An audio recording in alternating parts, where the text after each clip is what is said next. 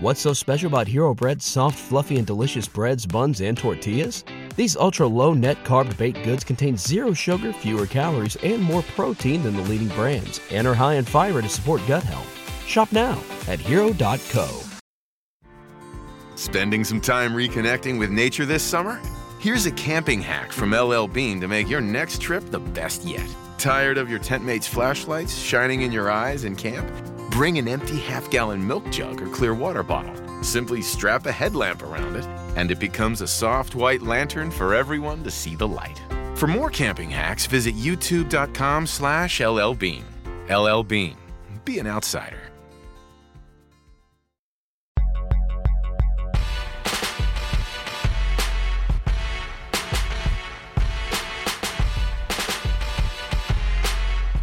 Hello, everyone, and welcome to a brand new episode of The Wrap right here on the Fight Game Media Network. Happy Sunday morning to you all as we're back here recapping the 2022 edition of Extreme Rules, going down live from the Wells Fargo Center in Philadelphia, Pennsylvania, the one out of the year when WWE goes extreme. And unlike last year, all of the matches did in fact go extreme. I'm Keila Cash, and by my side as always is my right-hand man and my co-captain, the wise man and sometimes advocate for the rapidly improving Von Wagner, who did advance to the ladder match for the North American Championship at Halloween Havoc. The training and the advocacy paid off. For one, maybe on this feed or not, am I getting salty or perky Scott Young with me this evening? Well, Keila, I can absolutely tell you are getting perky, Scott, after what I thought was a really good show. And as always, it's a pleasure to chop it up and talk all things WWE with you. I'm excited to talk about this show. You leave a good taste in my mouth, and I get real perky, and it's not even 2.0 horny hours. Now, at certain points during this show, things got horny by accident, which we'll get to shortly. And that was some refereeing and microphoning things, which we'll get to. But overall, I thought this was also a very good show. There were a couple of things I didn't like about Extreme Rules, but on the whole, this show delivered in terms of action, in terms of steps, a hot crowd mostly. And I actually love the opening video package of the spelling bee of the little boy spelling extreme and going back in time to see all of the extreme things in WWE history, and the face of extreme, Paul Heyman, leading the charge. Yeah, it was a really good video package. Paul Heyman, excellent voiceover, really good way to kind of get you excited for what was to come. And again, I think WWE over-delivered because I was expecting a good show, and I came away over-satisfied. Me too, and that's always a good thing as a WWE fan, making sure you're overfed in the best possible way. But I know that you had to skim through some parts of the show, but I cannot let you go without mentioning the pain your guy, your fave, The Miz, went through, courtesy of Gritty, who earned 2 checks in the last 3 weeks. He earned an Abbott Elementary check and a WWE check all in the same month. So a couple things. First off, you could have left that out. You absolutely could have just not mentioned that. So that's a thing. Secondly, shout out to Abbott Elementary, best show on TV. Fight me if you want, but absolutely best show on TV. And again, I just want to double down.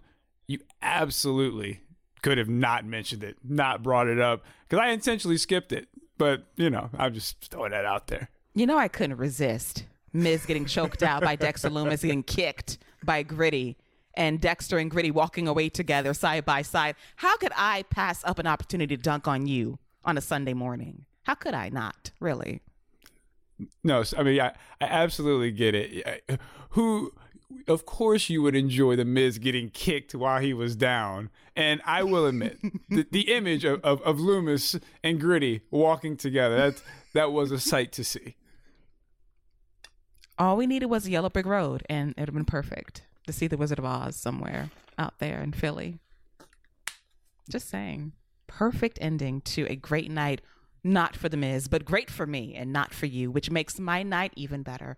But let's kick things off, shall we, with an old-fashioned Donnybrook match involving the Brawling Brutes. And, Michael Cole has done this the last few weeks on SmackDown, calling Imperium the Imperium. And in honor of Paul Fontaine, our guy, just like the Migos, they rode together strongly for this match.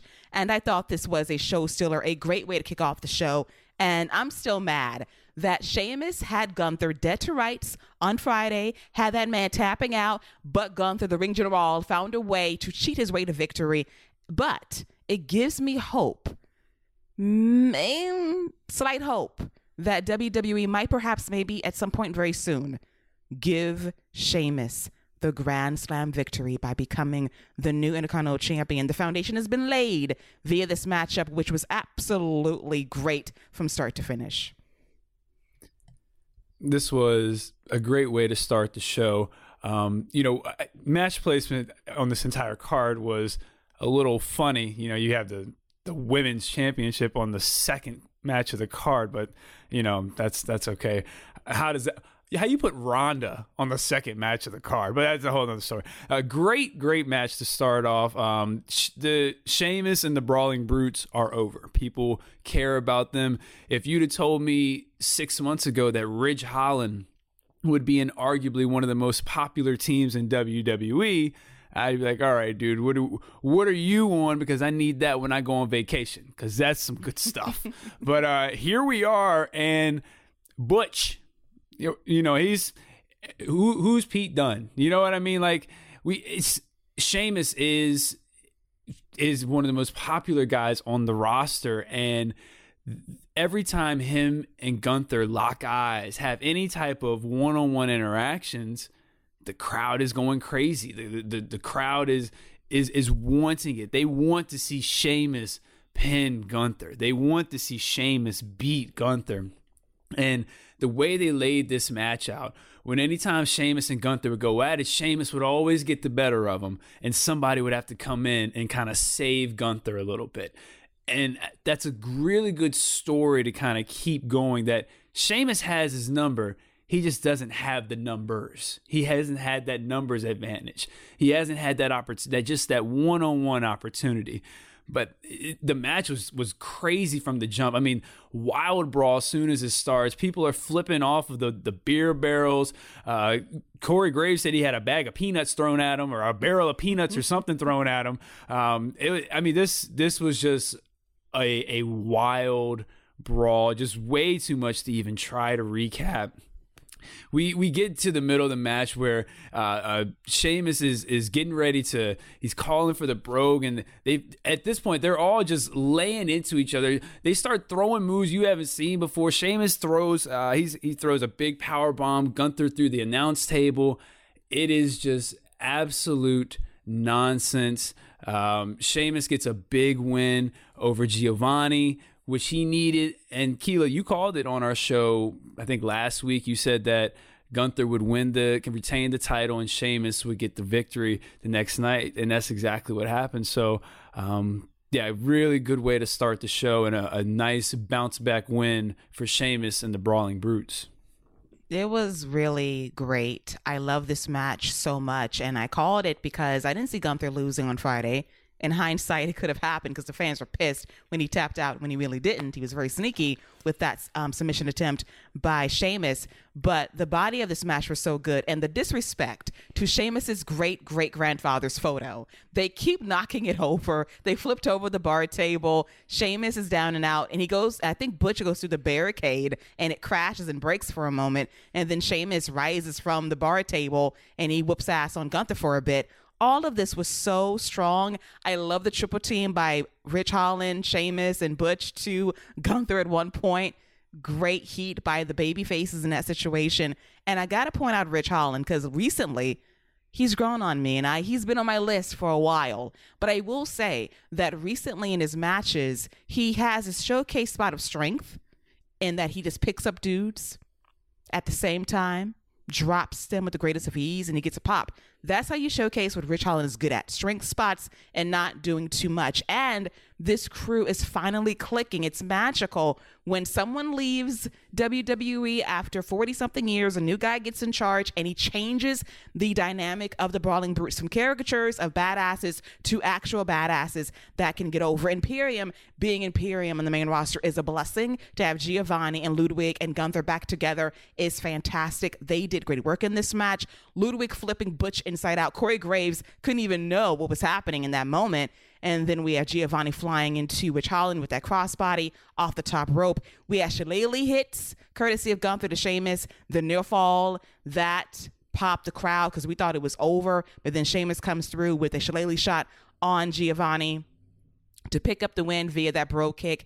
Just a really strong matchup, which gives me hope that we would get a trilogy to Gunther versus Sheamus Part 3 for the title, the IC title between Crown Jewel or Survivor Series. But I think it might be time for Sheamus to get the Grand Slam, to get the one title that has eluded him his entire career, and the timing is perfect. And I want to also address this question to you, Scott, because somebody mentioned something on Twitter about Sheamus's greatest opponents. And there have been plenty in his tenure in WWE. But John Alba, who I really respect a lot, noted that Gunther could go down as Sheamus's greatest opponent.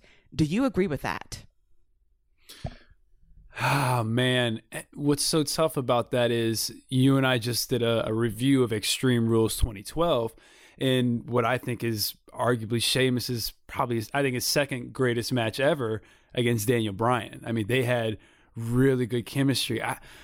Oh man, the two matches they've had, I think, are better than any two matches that Sheamus has had with any other opponent. So as far as singles matches, so as of right now, I could absolutely see that. But if we're talking a little more quantity and you know, going off of more than just two matches, you know, I think a guy like Daniel Bryan is really hard to beat. That 2 out of 3 falls match is really strong. And then they had some other better matches down the road. They had a match on Raw when Daniel Bryan was on the rise, when he was beating guys on Raw. He had just beat Randy Orton on Raw, and then he beat Sheamus with a roll-up. That was a really, really good match because you didn't know if Daniel Bryan was going to win.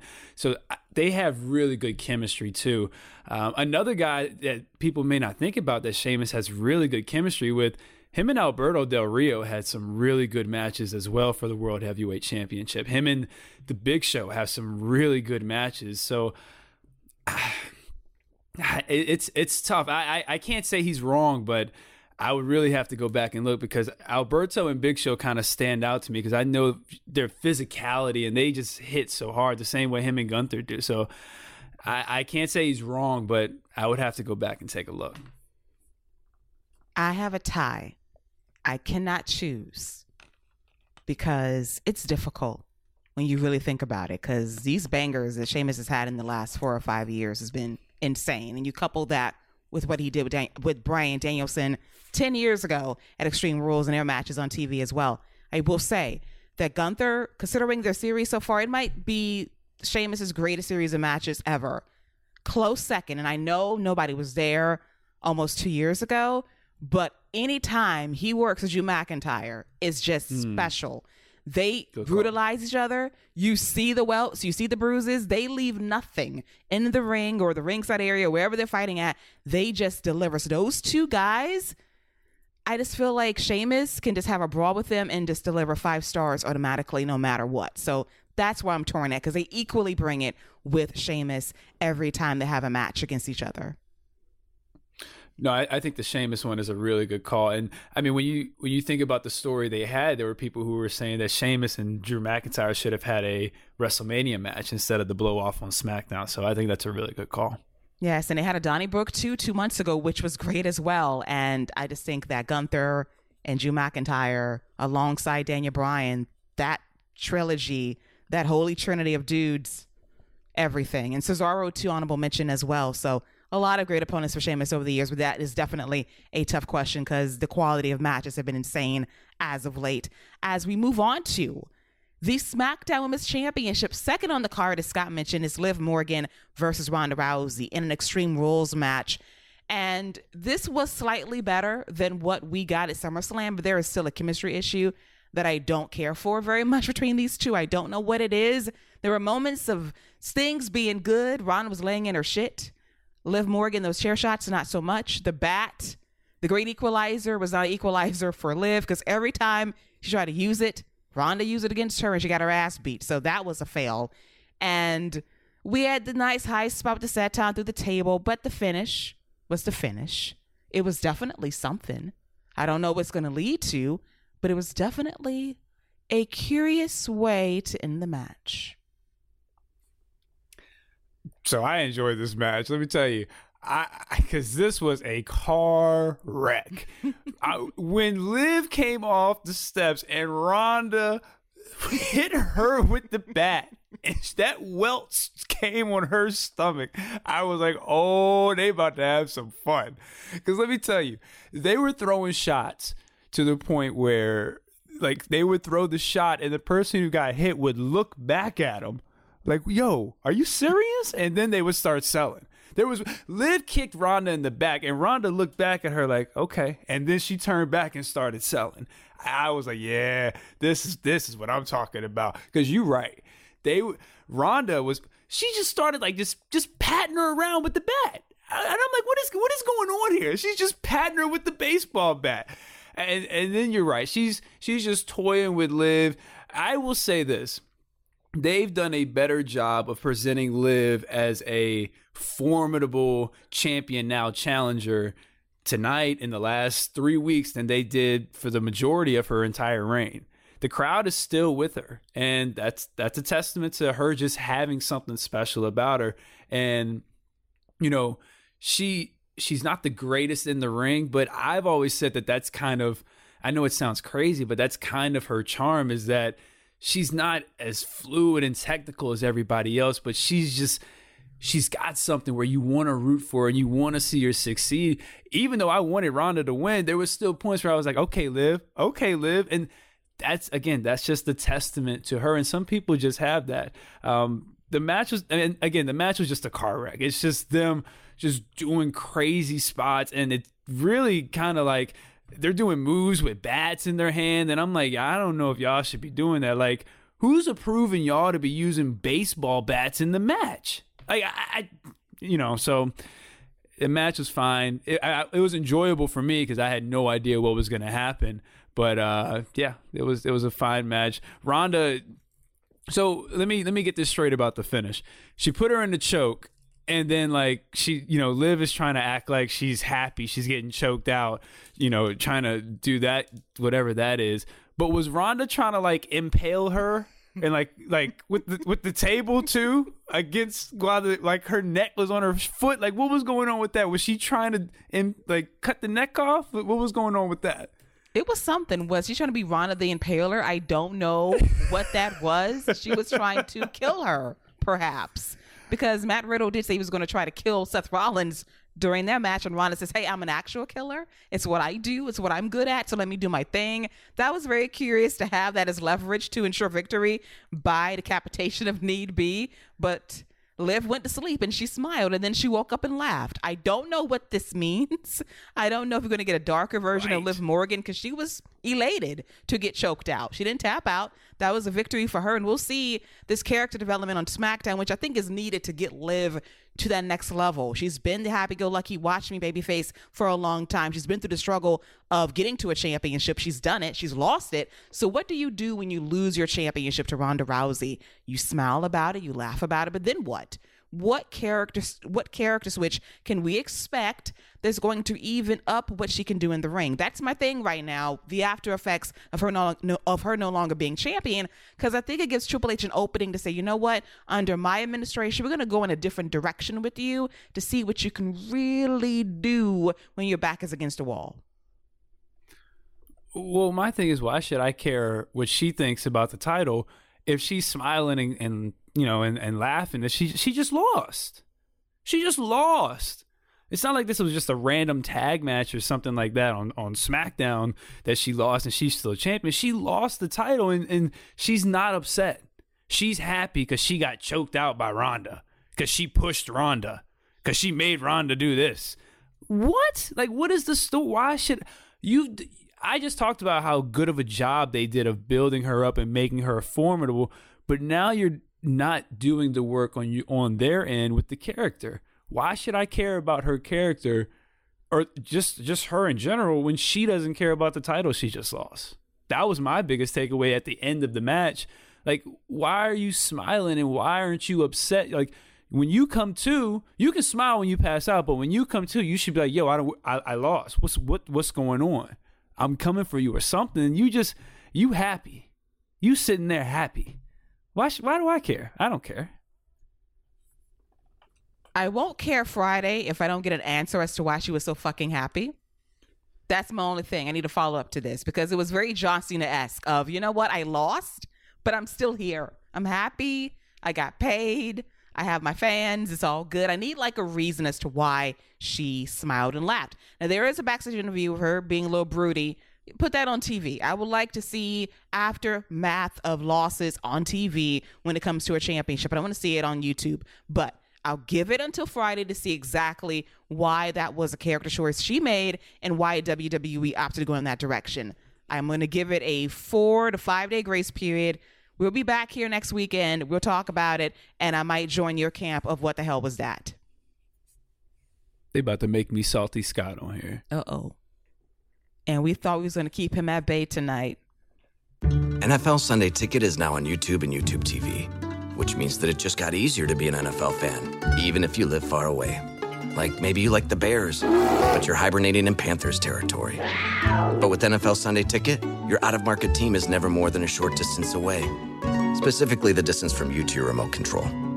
NFL Sunday Ticket, now on YouTube and YouTube TV. Go to youtube.com/presale to get $50 off. Terms and embargoes apply. Offer ends 9/19. No refund. Subscription auto renews. What's up? It's Kaylee Cuoco. When it comes to travel, we all have a happy place. I just went to my happy place. I just went to Maui, and it was truly amazing. Priceline has always been about getting you to your happy place for a happy price with deals you really can't find anywhere else. Like up to 60% off select hotels in Costa Rica or 5-star hotels for 2-star prices in Cabo. Go to your happy place for a happy price. Go to your happy price, Priceline. Well, here's a good question. Here's a good question for you. Did that bat still make you feel things? Yeah, it did. Until she decided to put it down to begin the match. What? Again, what are you doing? Why wouldn't you just have that? Why wouldn't you just keep that in your hand the entire time? We got to move on. We have to move on. I'm getting so. I don't even. So we got to rank the first match. I'm giving it. I love the first match. I'm giving it 4.5 tiers. I was at like 3 tiers with this match because it's such a car wreck. But I'm like talking myself down. I'm at 2 tiers right now. So we gotta move on, or I'm gonna see this go down to like 1 tier. Because I just thought about that. She didn't have the bat when the match began. Okay. All right. I'm sorry. No, because I have to push this one more time. Because I'm trying to see if I can reduce this to one tier. Trying to work some magic here in real time. Okay. So last question regarding the bat. So when you wanted her to hold the bat, would that be to her benefit or yours? Listen, man. Both? Like, can it be both? Can the answer be? Is there a C? No, there's not a C. There's not. Well, for daggone sure her benefit, the way she was scurrying after it after she didn't have it. So. You know, you were all panicking because you want to get. She was smiling the whole match. Now that I'm down to 1.5. Yes. So yes. I'm down to 1.5. I've done it. That's why I wanted to push this issue because 3 tiers too generous. Okay. I try to tell you. No, you're right. That's way too generous. And you said it off air. You know, I was like, oh man, I really enjoyed the show. Blah blah blah. And you're like, there's 4 good matches. There's 4 good matches. I'm like, no, it's all good. They're all good. There's 1 down. See, as we workshop in real time on this show, your perspective changes drastically. And I try to tell you, like, really, all 6 were good? Really? I don't believe you. And sure enough, I was right. 1 down, 1 to go. And it happens. Well, I'm definitely with you on the other one. I'm already with you on the other one. And it happens to be the next match. It's Drew McIntyre versus Karrion Kross in a strap match. And I had a sermon on our show last weekend, our preview. And I said this is going to be a test for Karrion Kross because I have tried to show grace during his initial run in NXT. I don't blame him. But when Adam Cole ethered that man to the point of no return, he was done for on that brand. Then he got called up to the main roster in the summer of 2021, lost his first match to Jeff Hardy. Then they gave him a gladiator mask, and it went all downhill. He was released almost a year ago, comes back a couple of months ago under the Triple H administration with Scarlett by his side. And I thought to myself, okay, they got you set up for Drew McIntyre. Drew McIntyre is a main event player. He will bring out the best in you no matter what. He did it for Madcap. Hell, he did it for Happy Corbin earlier this year too. So I know what Drew McIntyre can do for anybody to make you look good. He will give it his all. Well, let me tell you this. This strap match did not give me anything. All I cared about was Scarlett at ringside. Because, like Adam Cole says, you got the girl, and she's the highlight. She was the highlight of this match, causing trouble on Karrion Kross's behalf. She looked amazing. Drew McIntyre sold and sold and sold and sold as he got beat up with a strap by Karrion Kross. The highlight of this match was Kross and McIntyre just hitting each other with the strap in the face. That was the highlight. That was the heated spot of this matchup.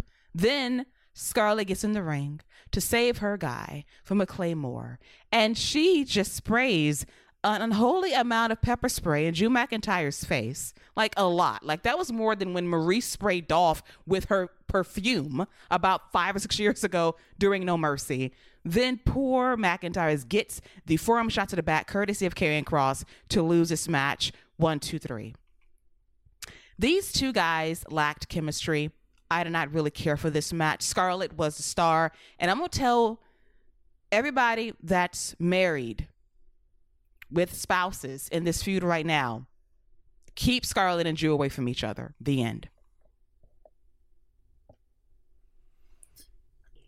You know, you talk about Kross not having chemistry with Drew. I haven't seen him have really that great a chemistry with anybody in WWE. You know, I'm not a real big Kross guy, so he doesn't do a lot for me. I think he has a much better look. I think having the hair is a much better look for him. And yeah, Scarlett is definitely the star. There's all eyes on her. Let's just, it is what it is. He's just the muscle behind. If she was a wrestler, like I don't know if she's really good, but if she was a wrestler and had him behind her, you could put her on the headline of any show. Like legit, because people would be like, who the heck is that? And if she can go, what? So I don't know if she can go or not, but that should be what it looks like. But we are where we are. I feel sorry for Drew that he's got he's trying to create this new monster. But it's not for me. I didn't think the match was very good. When we started talking about it, I completely forgot the match had even happened. So there's that. This gets two tiers for me because a lot of pepper spray, that was different, I guess. I don't really remember that much pepper spray being sprayed, and I don't know. It was actually, I'm gonna give it 1.5 too. 1.5 salty tears. I agree. This match was not very good, and I do question Karrion Kross's longevity on the main roster. He's going to deliver matches like this. You got Drew McIntyre, a guy that's going to bring it out of you, but nothing was really produced in terms of magic outside of them slapping each other with the strap. That was about it. Scarlett, as we keep saying, is the highlight and the star. And I did see some Sable comparisons on the timeline last night. I can definitely see that. And Scott's trying to Mark Miro, Karrion Kross, because Sable definitely became the star in that marriage and on TV. And Scarlett can definitely fit that role if she knows how to work. My God, because the camera loves her, and she just has a love of charisma that very few have in that managerial role that can bring something every single time. And she did that last night. I was drawn to her the entire time, more so than Karrion Kross, and apparently Drew was drawn to her too, more so than this match. And the thing is, I think Karrion Kross could be a great heavy. to have in a faction. Like I think, at least as from what I've seen so far, I think that's where he could be utilized to his fullest, is her running some type of faction. And instead of him being the centerpiece and being the guy, the monster, he should be the muscle that you have to get through to get to the guy. He should be like what Wardlow was to MJF. I think I can't think of a better comparison, but that's what he should be. Like whoever, I think put him with a young heel that you want to kind of build up and have him as the muscle that you can have with Scarlett or something, because I just don't see it with him as a singles being the centerpiece. I don't see what you do with him. Yeah, hell, I'll take him in Judgment Day at this point. He'd be a good fit. That's not that bad. That'd be a good fit. Can you imagine Rhea and Scarlett together corrupting Dominic? Nah. That's a lot. That's too much for him. Man. That's too much for him. That's too much for TV. Them two. Like, man, I'm trying to join the Judgment Day. If you got both of them in the group, are you serious? I'm trying to join the Judgment Day. Can I get an extra membership too for myself? I mean, cheddar biscuits for days. Listen, you talk about them two and what, man? Sign me up. What you need me to do? You need me to hit somebody with a man? I'm in there. For you two, you got it. The recruitment process, hit someone with a chair. Sure, done. No problem. After party at Red Lobster, cheddar biscuits are flowing for everybody. Dominic would be at the kids' table.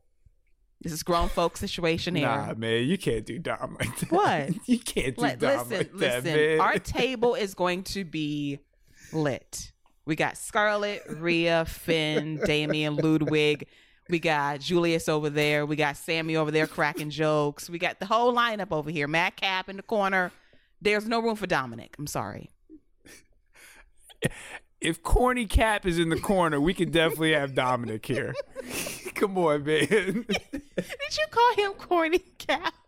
Yeah, I called him Corny Cap. I think Madcap's great. But if we can have Corny Cap over here, Dominic can definitely come and chill with us. Rhea's not coming if Dominic not coming. Shit. Okay, so he can pull like a chair. By by the corner booth, just have a chair by the bathroom. By the bathroom. I'm just saying. That's just too much swag at our table for Dominic to be sitting there, you know. I'm just saying. This conversation was better than that match, by the way. Much more better than what we just saw recently here. And my co-host wanted to say this is a great card up and down. I stand by what I said. 4 out of 6. 4 out of 6. 4 out of 6 is absolutely. I've given out 3 tiers for the last 2 matches combined. So there's that. And this concludes the low light aspect of the show, because now things turn around for the better with a great ladder match for the Raw Women's Championship. It was Bianca Belair versus Bayley, and once again, Bayley and Bianca saved the show in the nick of time. Bianca's gear last night was absolutely phenomenal.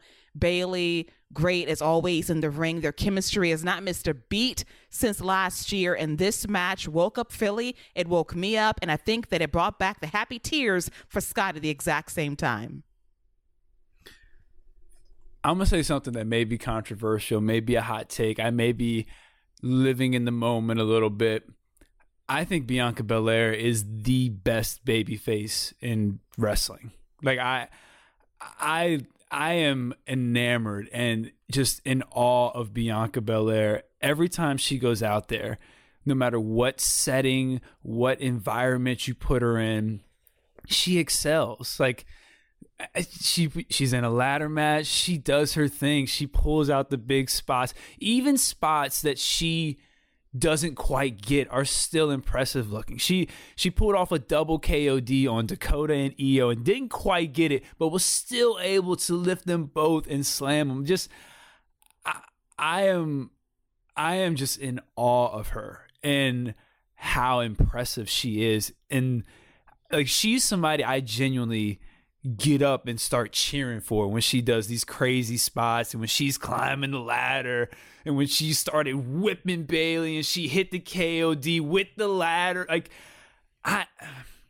she's incredible. Like, she is genuinely incredible, and I could gush about her all day. And I genuinely believe that she is, even if she's not the best babyface in wrestling, she's absolutely in the conversations, because the people are with her. She's getting this monster push, and the people are with her every step of the way. And she is absolutely justifying every ounce of this with every match. Every big moment and opportunity she's been given, she has knocked it out the park.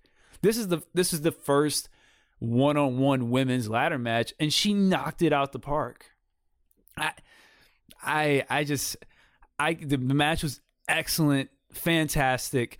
4.5 tears for me. I love this match. Great drama.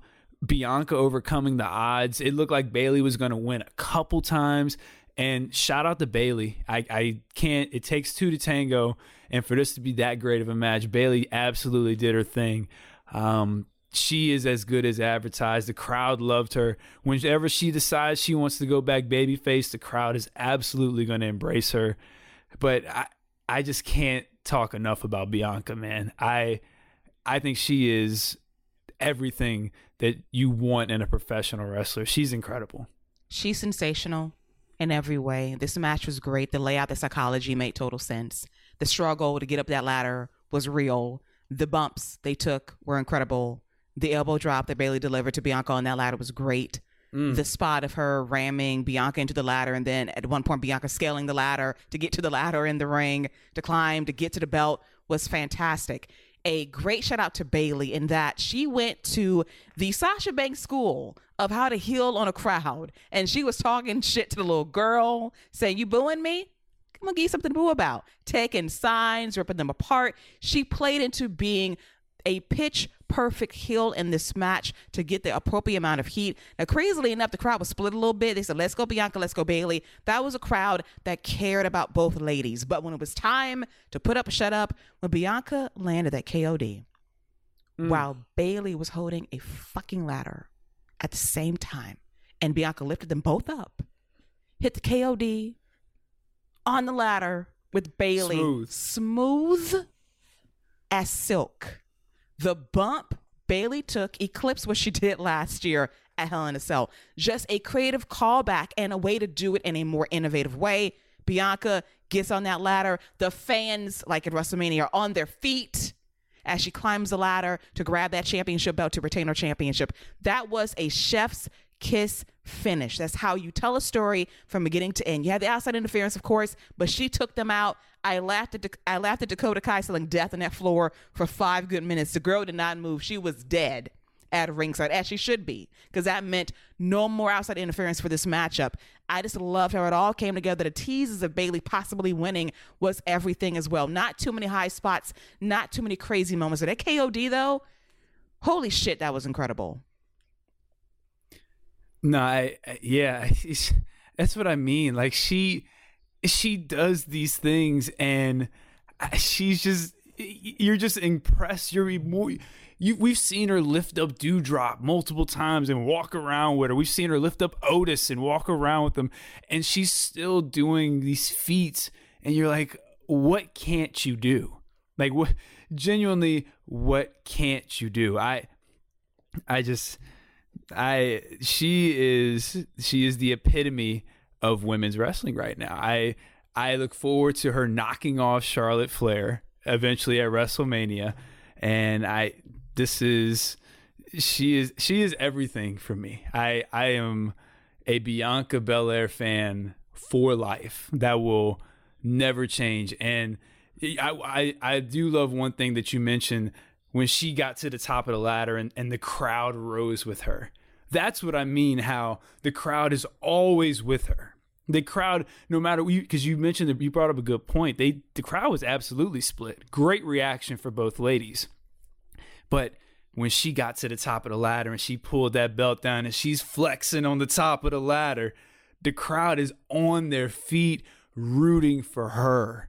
They are there behind her. That's a testament to a top tier babyface. I Bianca Belair, man, she is everything and as good as advertised. Yes, and the Charlotte tease, Charlotte said it herself. She's looking for Bianca very soon. We need that to happen perfectly at WrestleMania. Their match last year on Monday Night Raw was exceptional. I want to say that right now, so we know they can produce on the highest level no matter where or when. But I will say this for Bianca Belair, my final sell of her being the best, the EST of WWE. So we have our end of the year awards coming up for many various publications, including the Wrestling Observer and Pro Wrestling Illustrated. If Bianca Belair does not win overall female wrestler in North America, if she is not mailed a plaque as being the number one women's wrestler in North America, and if that does not happen, this year we got problems. We got problems. I'm tired of one match and you bleed and gets you an award. I want the whole year to be accounted for. And Bianca's delivered nothing but hits. And outside of my sisters in Stardom, she's the best wrestler in this country. I'm just saying. Period. On God. And, you know, one more thing. I just want to, because it should not get lost on anything. And, you know, I'm absolutely going to bring this up. I don't want to get lost. Bianca Belair is a strong Black woman that is on top of the division. And that is so important. Representation is so important. And I know people may be like, yo, what are you talking about?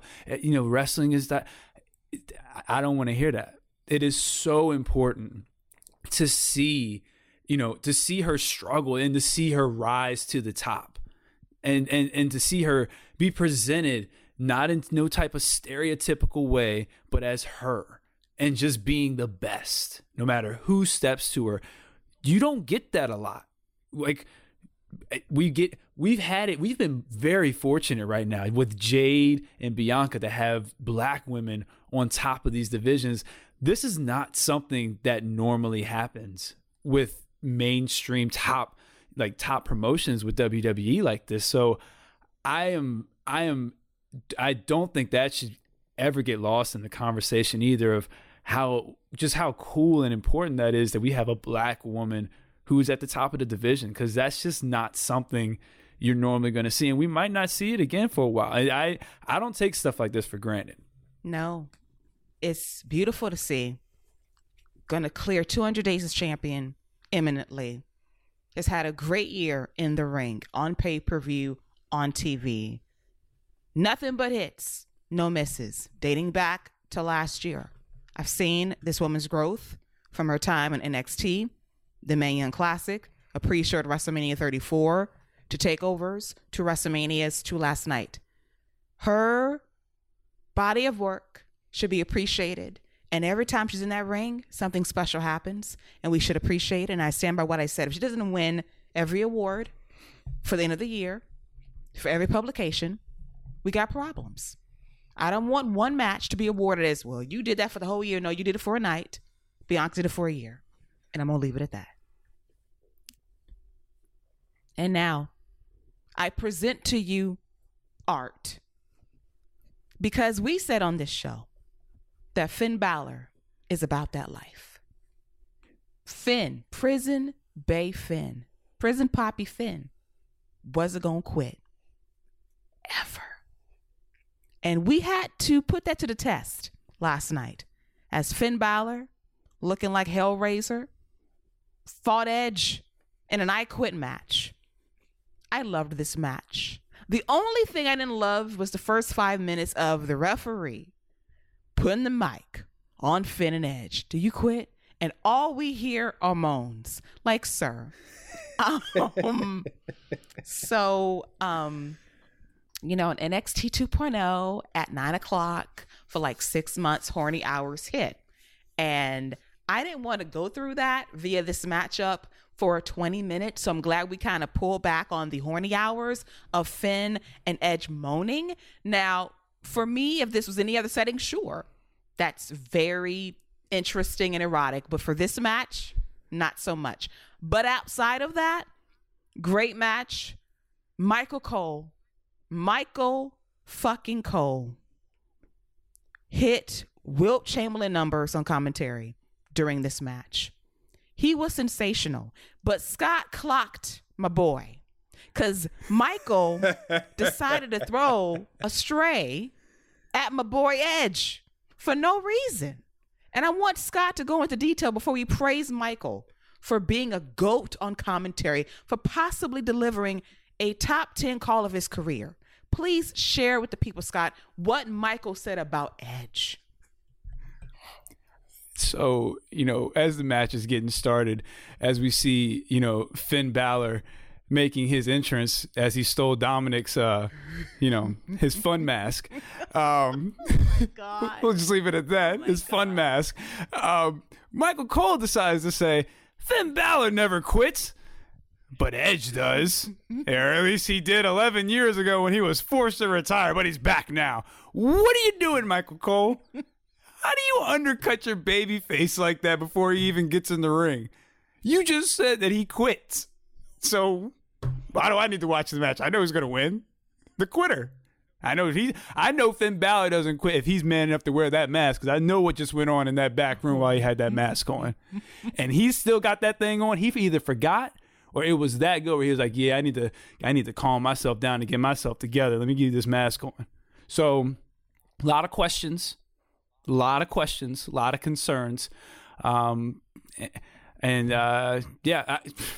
The match was good. Let me rephrase that. The last 20 minutes or so was pretty good. It was actually really good. The first 10 minutes, it was fine. So, my mind has went to several places as to what happened during the pre-match with that mask that you said belongs to Dominic. So, are you saying that we have a sex dungeon at the Wells Fargo Center? I'm just saying it may not be. I think one of them has a tour bus. I'm pretty sure Finn has a tour bus, and the wife's not there. It's a pay-per-view night. It's Saturday night, so he's like, yeah, it's gonna be a late one, honey. So I would have just stay home with the kids. So he's out. He's out tonight. He's having a good old time. So you're saying on that bus there's a bed, and that bed has cuffs, whips, chains, a mask, and other items of use. And as I always say, Damian Priest is in the room. The Watcher. Okay. I can't unsee any of that in my head, but we're going to get back to the root of this match, which was actually... The mask. Stop. First of all, that was different and new. And he also forgot where he was. Like, oh, wearing my sex mask. Let me take that off so I can refocus here.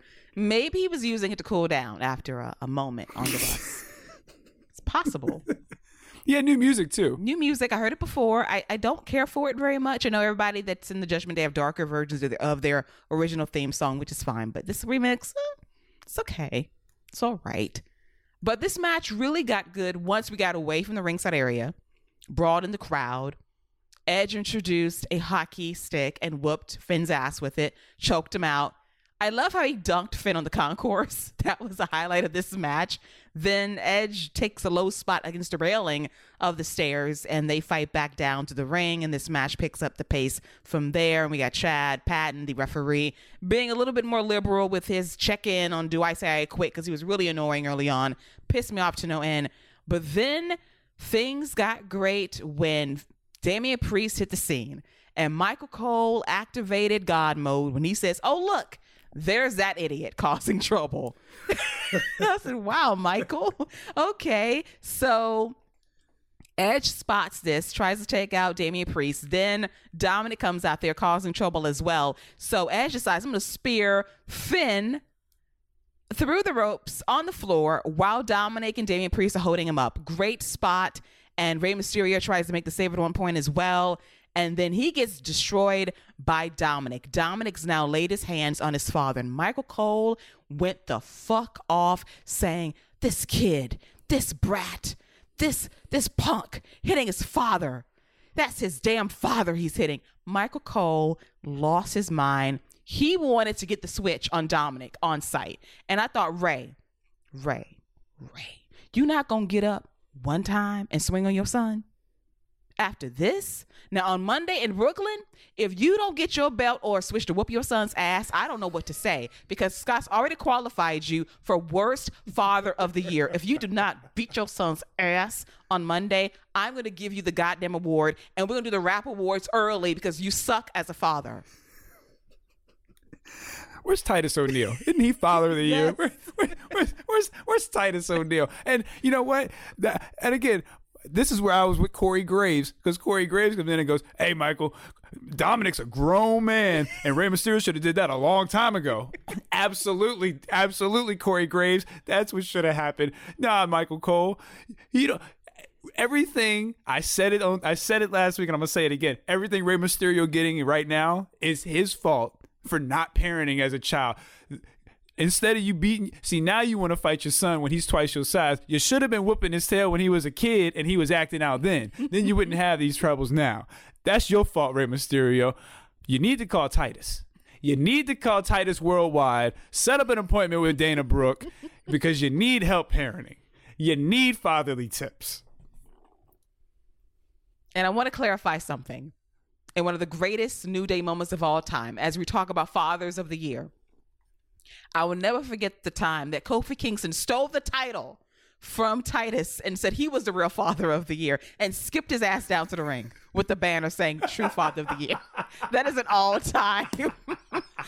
all-time New Day moment that still sticks with me to this day. That is awesome. It is an all-time moment, because they had a sign saying that Kofi was the real father of the year, and he skipped to the ring and he clapped. All time. That's another father that Ray needs to talk to. Right. These are true fathers. And then Michael trying to bring up Angie. Angie and Ray did not raise him like this. Well, apparently they fucking did, Michael. Well, apparently they didn't raise him at all. So apparently they just didn't raise him at all, because Rhea Ripley done raised him more in the last 2 months than Rey Mysterio did in 28 years. So, you know, who am I to say? You know, I got 2 kids. You know, I think I do it. I don't think I'll be worried about my 28-year-old son smacking me in the back of the head. Okay, I don't think I'll be too concerned with that. Let me just put it that way. And to be fair, even though you are raising a future tribal chief, he's not going to kick you off your table, okay? You're going to still have a seat at the table. Unlike Ray, whose son says, fuck your table, Dad. I don't want to be at your table anymore. To hell with your table. Angie was busy buying Louis Vuitton to give a shit about Dominic. She spent more time with Aaliyah, her true child. Dominic was an outskirt child. You know what? Angie said, you know what? He ain't mine. That's Eddie and Vicky's kid. We brought him in because you decided to be a dad. Dominic like, yo, hey, look, Pops, I would say you could come to the table, but Murphy's sitting at that seat. Ooh. So, you know, when he get up, I'll let you know, though. I got you. I got you, Pops. I swear I got you. Thanksgiving with Aaliyah, Rhea, Tom, Murph at the table, and Ray at the kiddies table. Yo. I didn't say that. See, I didn't say that. I didn't say nothing about that man sitting at the kiddies table. He can sit by himself on the couch. He can absolutely watch TV and sit by himself, watch a football game by himself. But you put that man at the kiddie table. Well, you put him at a table that fits him. Why you do that? You know you wrong for that. Now, see, I didn't say that last part. You did. Shout out to Rey Mysterio. And we love him. But see... Booyaka! But see, you're wrong. Because you said it fits him. I didn't say that. I was trying to be respectful. You just drove the knife in deeper. It's like, well, at least he fits at the table because he's like a kid. Listen, when you when you let your son just go wild like that, and you know what, I'm just hating. I'm just mad because it ain't me in Dominic's spot. That's all. I'm just mad. So now I'm taking it out on Ray. That's all it is. I'm hating. I'm jealous. And then you done put the idea that Scarlett might join the group, and I'm like, yo, Dominic's the man. Everybody can hate on him all they want, but he the man. The people he's pulling in the last 2 months. Hey, that mullet's got powers. I tell you, that's why he won't cut it. It's bringing all the ladies to the yard. I don't blame Dominic. You do what you got to do, homeboy. You go, boy. You do you. But oddly enough, this is not the end of the match. It's not the end. This is actually getting pretty damn great. So at this point, Rhea, Scott's love interest, is going to show up and handcuff Edge to the ropes. And he's trapped. And Michael Wilt Chamberlain Cole is encouraging Edge to quit. Damn it, quit, Edge. Give up. Live to fight another day, because they're beating him with the kendo stick. It's a 3-on-1 beatdown assault.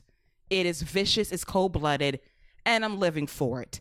And this is going to lead to Beth Phoenix coming out to confront Rhea Ripley. My God. We get a fight. I'm living for it because she wipes out Damian Priest and Dominic. It's her and Rhea. They're trading. Blows back and forth. They laying in their shit. And then Beth spears Rhea. And the fans pop. So Beth, being ride or die, is going to get that key from Rhea Ripley and free her man. And Ray laid out on the ground. Don't matter right now. But Edge has got his woman by his side. His ride or die. Edge gets on up, spears Damian Priest, spears Finn 3 times, crowds going crazy. And then Rhea shows back up and she knocks out Beth with brass knucks. Ray's still laid out, defenseless. Edge, worthless. Sorry, you're just terrible. What kind of backup are you? No support system whatsoever. That beat down by Dom laid you out like that, please. But that's besides the point. So Edge is defenseless, jumped by Judgment Day once again. Finn goes up for a couple of coup de grace, but Edge won't quit. Tells Finn, you can go to hell. The fans cheer. So Rhea is going to grab some chairs, and she threatens to hit Beth with a concerto, and she's knocked out. Great sell job by Beth, selling being knocked the fuck out by those knucks. Like, her homegirl didn't move a muscle. She was acting. So as Rhea's going to raise the chair to hit the concerto, Edge says, I quit. Stop.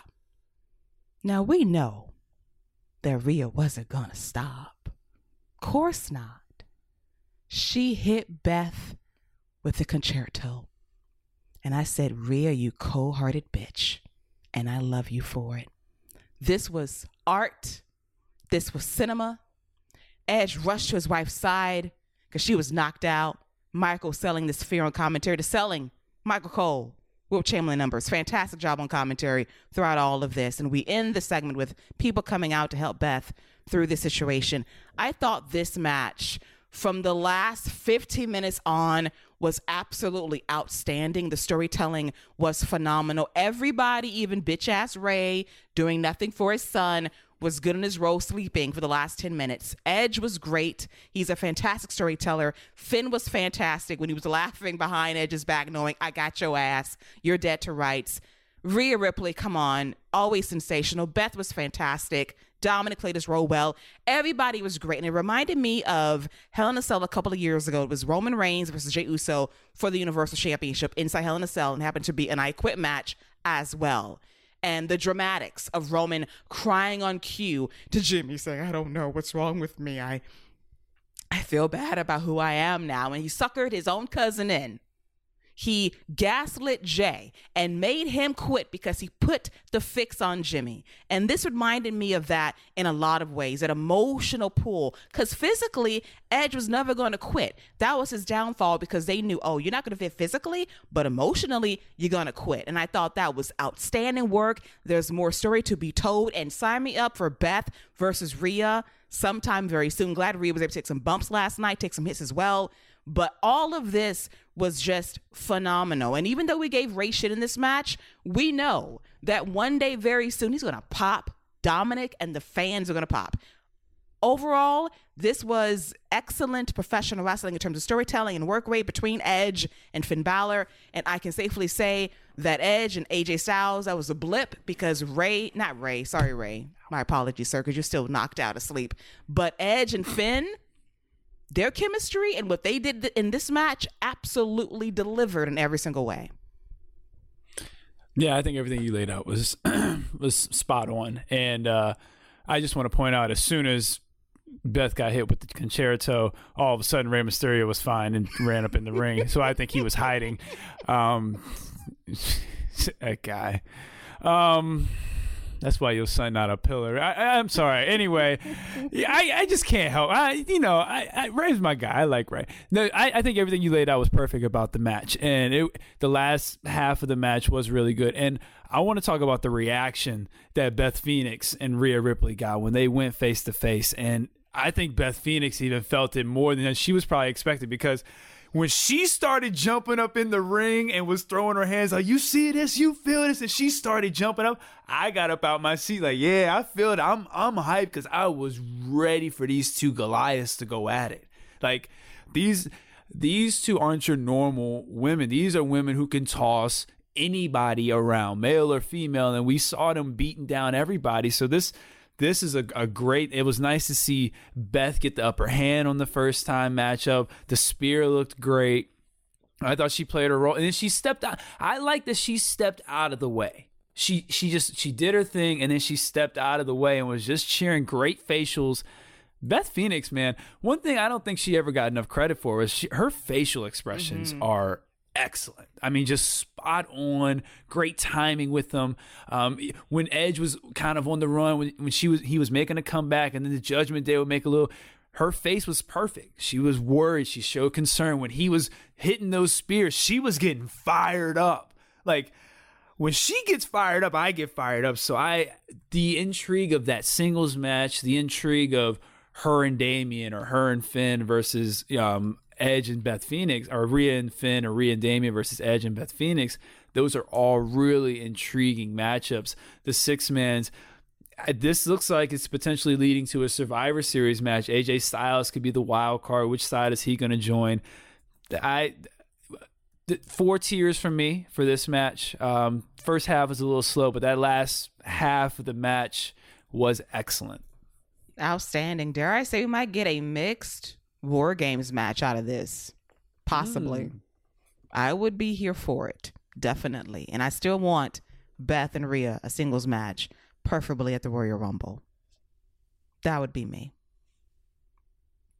And now, I'm for that too. Yes, me too. And now it is time for our main event, featuring Matt Riddle versus Seth Rollins in a fight pit match with Daniel Cormier as the special guest referee. And DC, homie, you had some curious calls in this match that makes Jessica Carr wonder to herself, wow, maybe I didn't fuck up that count after all, or that submission attempt on Gunther on SmackDown the previous night. Because you, sir, gave Riddle a hell of a grace period midway through this match. And then he had the nerve to be all up in everybody's face. Hey, don't fight me. You fight him. Don't fight me. He said it to both of them. What you fight me for? Don't fight me. Right? Nobody's fighting you, dude. Nobody's fighting you. They might have accidentally bumped you, and you tell me, all right, dude, we get it. You got to have your part. But I did appreciate he didn't play a part in the finish, so that was fine. Yeah, he's not a very good referee. This was but again, he fit because he was in the fight pit. People probably were intrigued to see if he was going to do anything. I'm glad that he didn't really play a part. He was just a name to add to the match. The fight pit I thought looked great. I do want to say great job to Matt Riddle and Seth Rollins, because the entire crowd was all chanting, "We want Wyatt." Loud at the beginning of the match. And you could tell that this was going to be an uphill battle, especially the style of this match, the way this match is laid out. I'm sure a lot of these people probably haven't even seen the Fight Pit match that Riddle had with Thatcher or Thatcher had with Ciampa. So, it's a slower match, but Riddle tried to do some different things. To jump off the cage with the kick. That was a nice little move to start off. I liked the way Rollins was trying to throw hands with him to begin. I like the different way they started out throwing hands and kicks, and Riddle was just eating that boy up. Rollins' gear, doing the RVD. I guess that was a shot at pot smokers. I don't know what the whole deal was with him rocking the RVD gear, but that was cool. I think Rollins looks pretty good in the double singlet. I think he looks pretty good in that. We should rock that a little bit more often. But yeah, then they went to the top of the fight pit. They hit some big moves there. When Rollins was walking with that dude in the power bomb on top of that, on top of the fight pit, I'm not gonna lie, I was like, oh my gosh, one step. But they hit pedigrees up there, RKOs, stomps. And then Rollins goes down after an RKO. Riddle hits a big dive from the top. And the finish for me kind of came out of nowhere because I wasn't expecting it. Riddle gets him in a triangle. Rollins power bombs him off the cage twice, then power bombs him again a third time. Riddle kind of turns it and cranks a little bit and gets a huge victory. And I like how he sold the victory. This whole story has been about Riddle's not good enough. Riddle's not good enough to be a top guy, to beat a top guy, to beat a main event guy. He's not good enough. I like the way he sold it. Like, I did it. I can beat a top guy. I can beat the best in the world. So the little things, the way he sold the match, and kind of how it was nice that this felt like Matt Hardy beating Edge in the steel cage match during their feud with Lita. Even though you knew Matt Hardy wasn't going to be the one getting elevated out of this or who was going to come out better, it was a nice win for him to kind of make him look good so he's not losing every match. I fully expect him to have a third match with Rollins' win, but this is a nice win for Riddle to kind of give him that main event win. Riddle's a main event guy. He's closing out pay-per-views. And that was something unheard of a year ago when you really think about it. And he's in that spot now on his own, and he did a couple of RKOs in honor of Randy Orton. And the one that Rollins took on the platform, he had a smooth landing because he had to grab the cage because he wasn't falling that far down there like that. Like, let me grip something. Let me slide down gently. And then Riddle does the Broton off the platform to Rollins. That was a sick bump as well. Somebody's ribs were hurting by the time this was over, but the finish was great. Rollins taps out. Riddle stands tall, and we think the show's over. We think, hey, good night, y'all. The signature pops up. We're going home. But oh no, the lights go off. And this is what I like about the end of the show. Because as you mentioned, we got the Wyatt chance. We knew something was coming tonight. And they were waiting patiently for Wyatt to show up. And I appreciate the fact that Riddle and Rollins worked their way through that and delivered a really good match and engaged the people in the end. But we know what was coming. And I appreciate the fact that the return of Bray Wyatt did not overshadow this match, or he did not come out to target either guy. This was a separate thing on the show, which I appreciate. And the presentation and the return of Bray Wyatt was fantastic. We had the fireflies out there, the cell phones flashing. We had the whole world in his hand singing in the background. We got acknowledgement of the Firefly Funhouse, from Huskus the Pig to Abigail the Witch to the Rambling Rabbit to Mercy the Buzzard, all the characters in human form, human puppet-sized form in the crowd. Then we cut to this backstage screen of the old funhouse. Cobwebs collected. It's decrepit, it's old, it's dusty, hasn't been in use in a year or so. And then we have this door opening to the White Rabbit. And it's Bray Wyatt. And I forget that we had the Fiend out there too. We had a Fiend in the crowd, and there was a Fiend mask on the table by Michael and Corey. And Michael said, peace out. I'm done for the night. Bye, y'all. But we get Bray at the end. He has a mask on, takes it off, and we see him in his luscious dreadlocks. And he has his lantern. He's here, and we fade to black. I thought the presentation I thought the entire viral campaign of the QR codes and the White Rabbit song playing at various arenas across the country over the last few weeks has been amazing, smart, savvy. And I know some people says, well, this is the old Bray Wyatt, same old stuff we've been used to. No, every time Bray reinvents himself, he kills off his previous gimmicks, is what he does. The Firefly Funhouse is not coming back. These characters that you see are not coming back. The Fiend is dead. All of this is saying goodbye to who he was and bringing forth someone new and exciting. I know the fear is will he be booked like he can't be beaten, as if he's unstoppable, as if he can't be pinned. That was Vince McMahon. I could tell you for a fact that Seth and Bray hated what happened 3 years ago in Hell in a Cell. That was not their idea of what they wanted to do for their match. Bray Wyatt can work if you let him work. He's very smart and creative when he's allowed to be himself. This is a Vince McMahon free zone of him to do what he wants to do and how he wants to do it. So in 6 months, if he's doing some stuff you don't like, sure. But I don't want people to get caught up in what was 3 years ago. That's gone now. He's going to kill it. He killed the original Wyatt family. He's done this before. It's a reset. I'm curious to see what this White Rabbit represents. I want to see how far he takes it, what he's going to do, who he's going to feud with, and what he's going to offer as a character this time around. There's a lot of thought behind this, and you can hear about the crowd. They were hyped for it. I'm excited. I think he's a great guy in terms of conceptualizing what he wants as a wrestler. We'll see how it goes in the ring. But I thought this was a great way to end the show, to leave the fans wanting more heading into Monday Night Raw in Brooklyn. Yeah, it was really an excellent presentation, as you put it.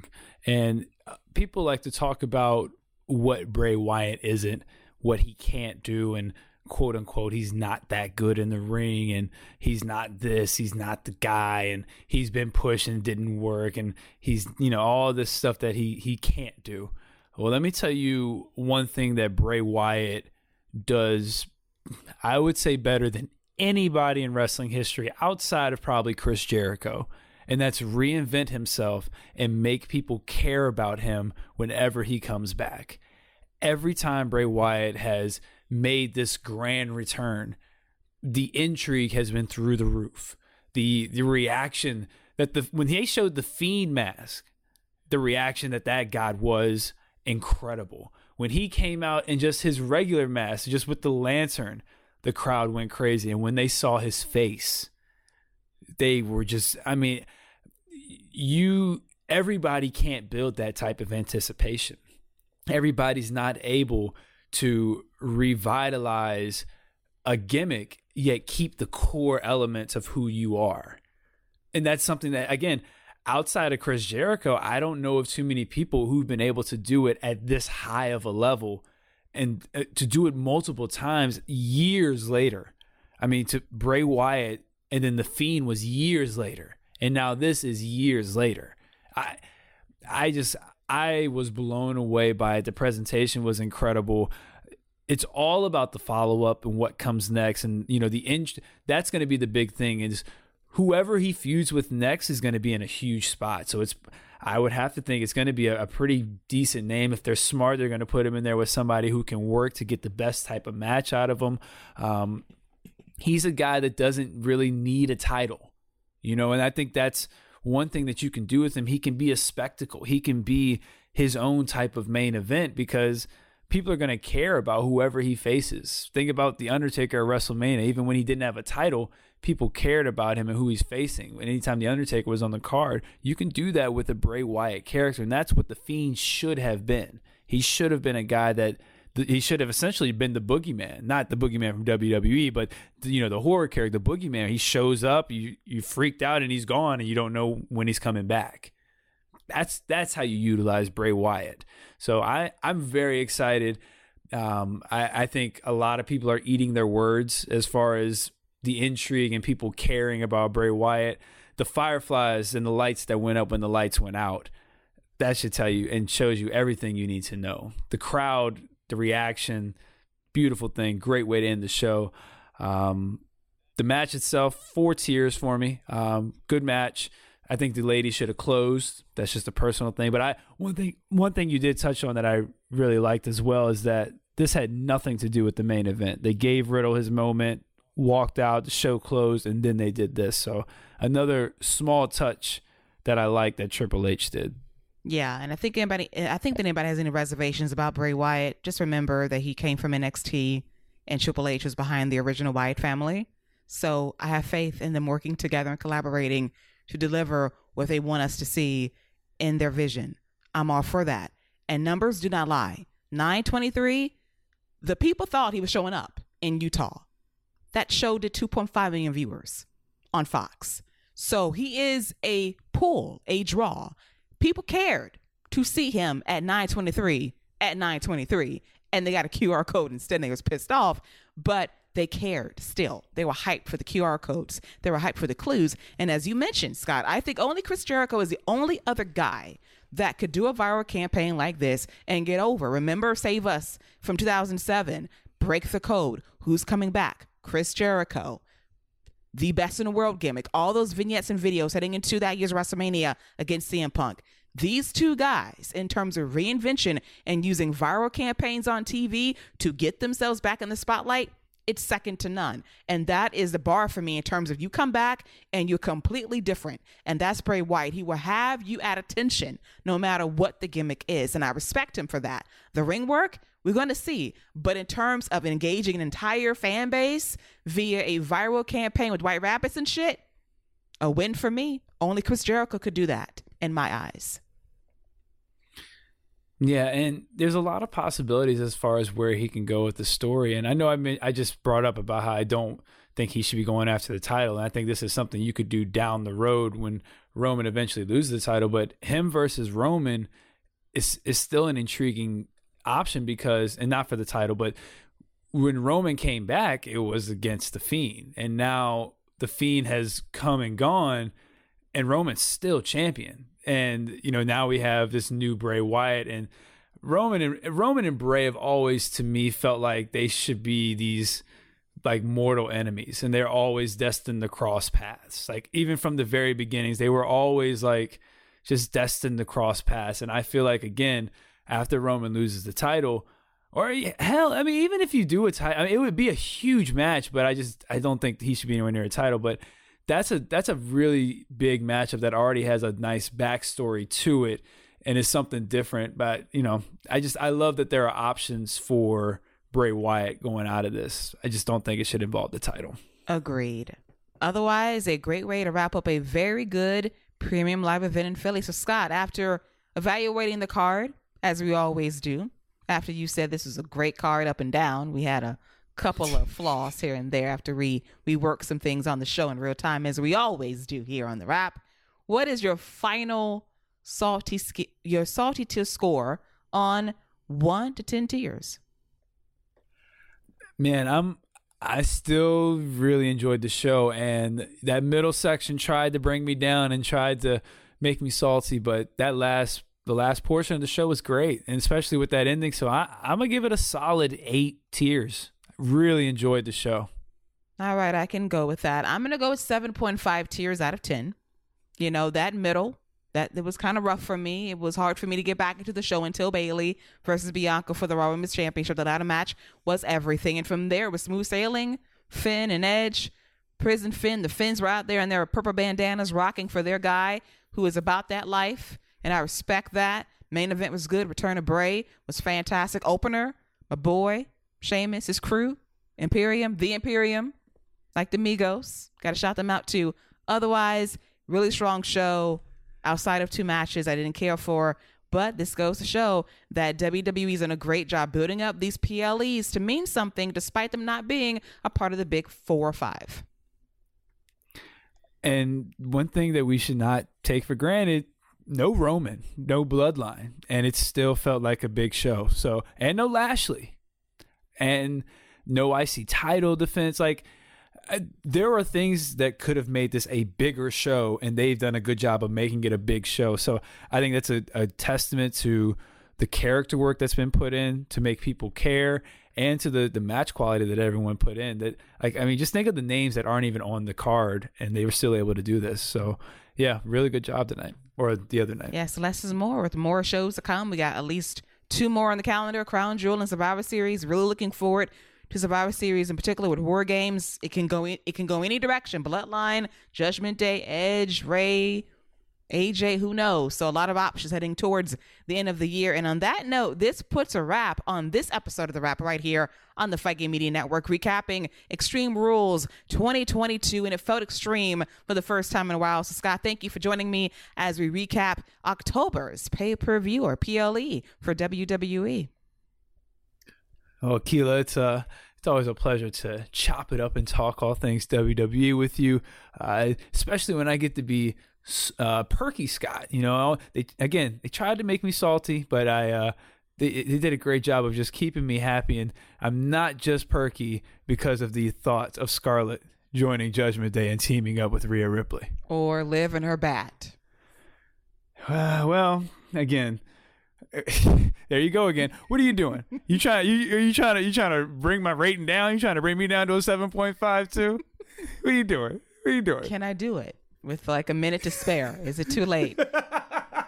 Is it possible? I'm not Liv Morgan. I can actually hold on. Wow. And not tap out. Wow. Wow. Okay. Liv stands. We apologize for that low blow that Scott just delivered. So is that still a 7.5 out of 10, or are you keeping it at 8?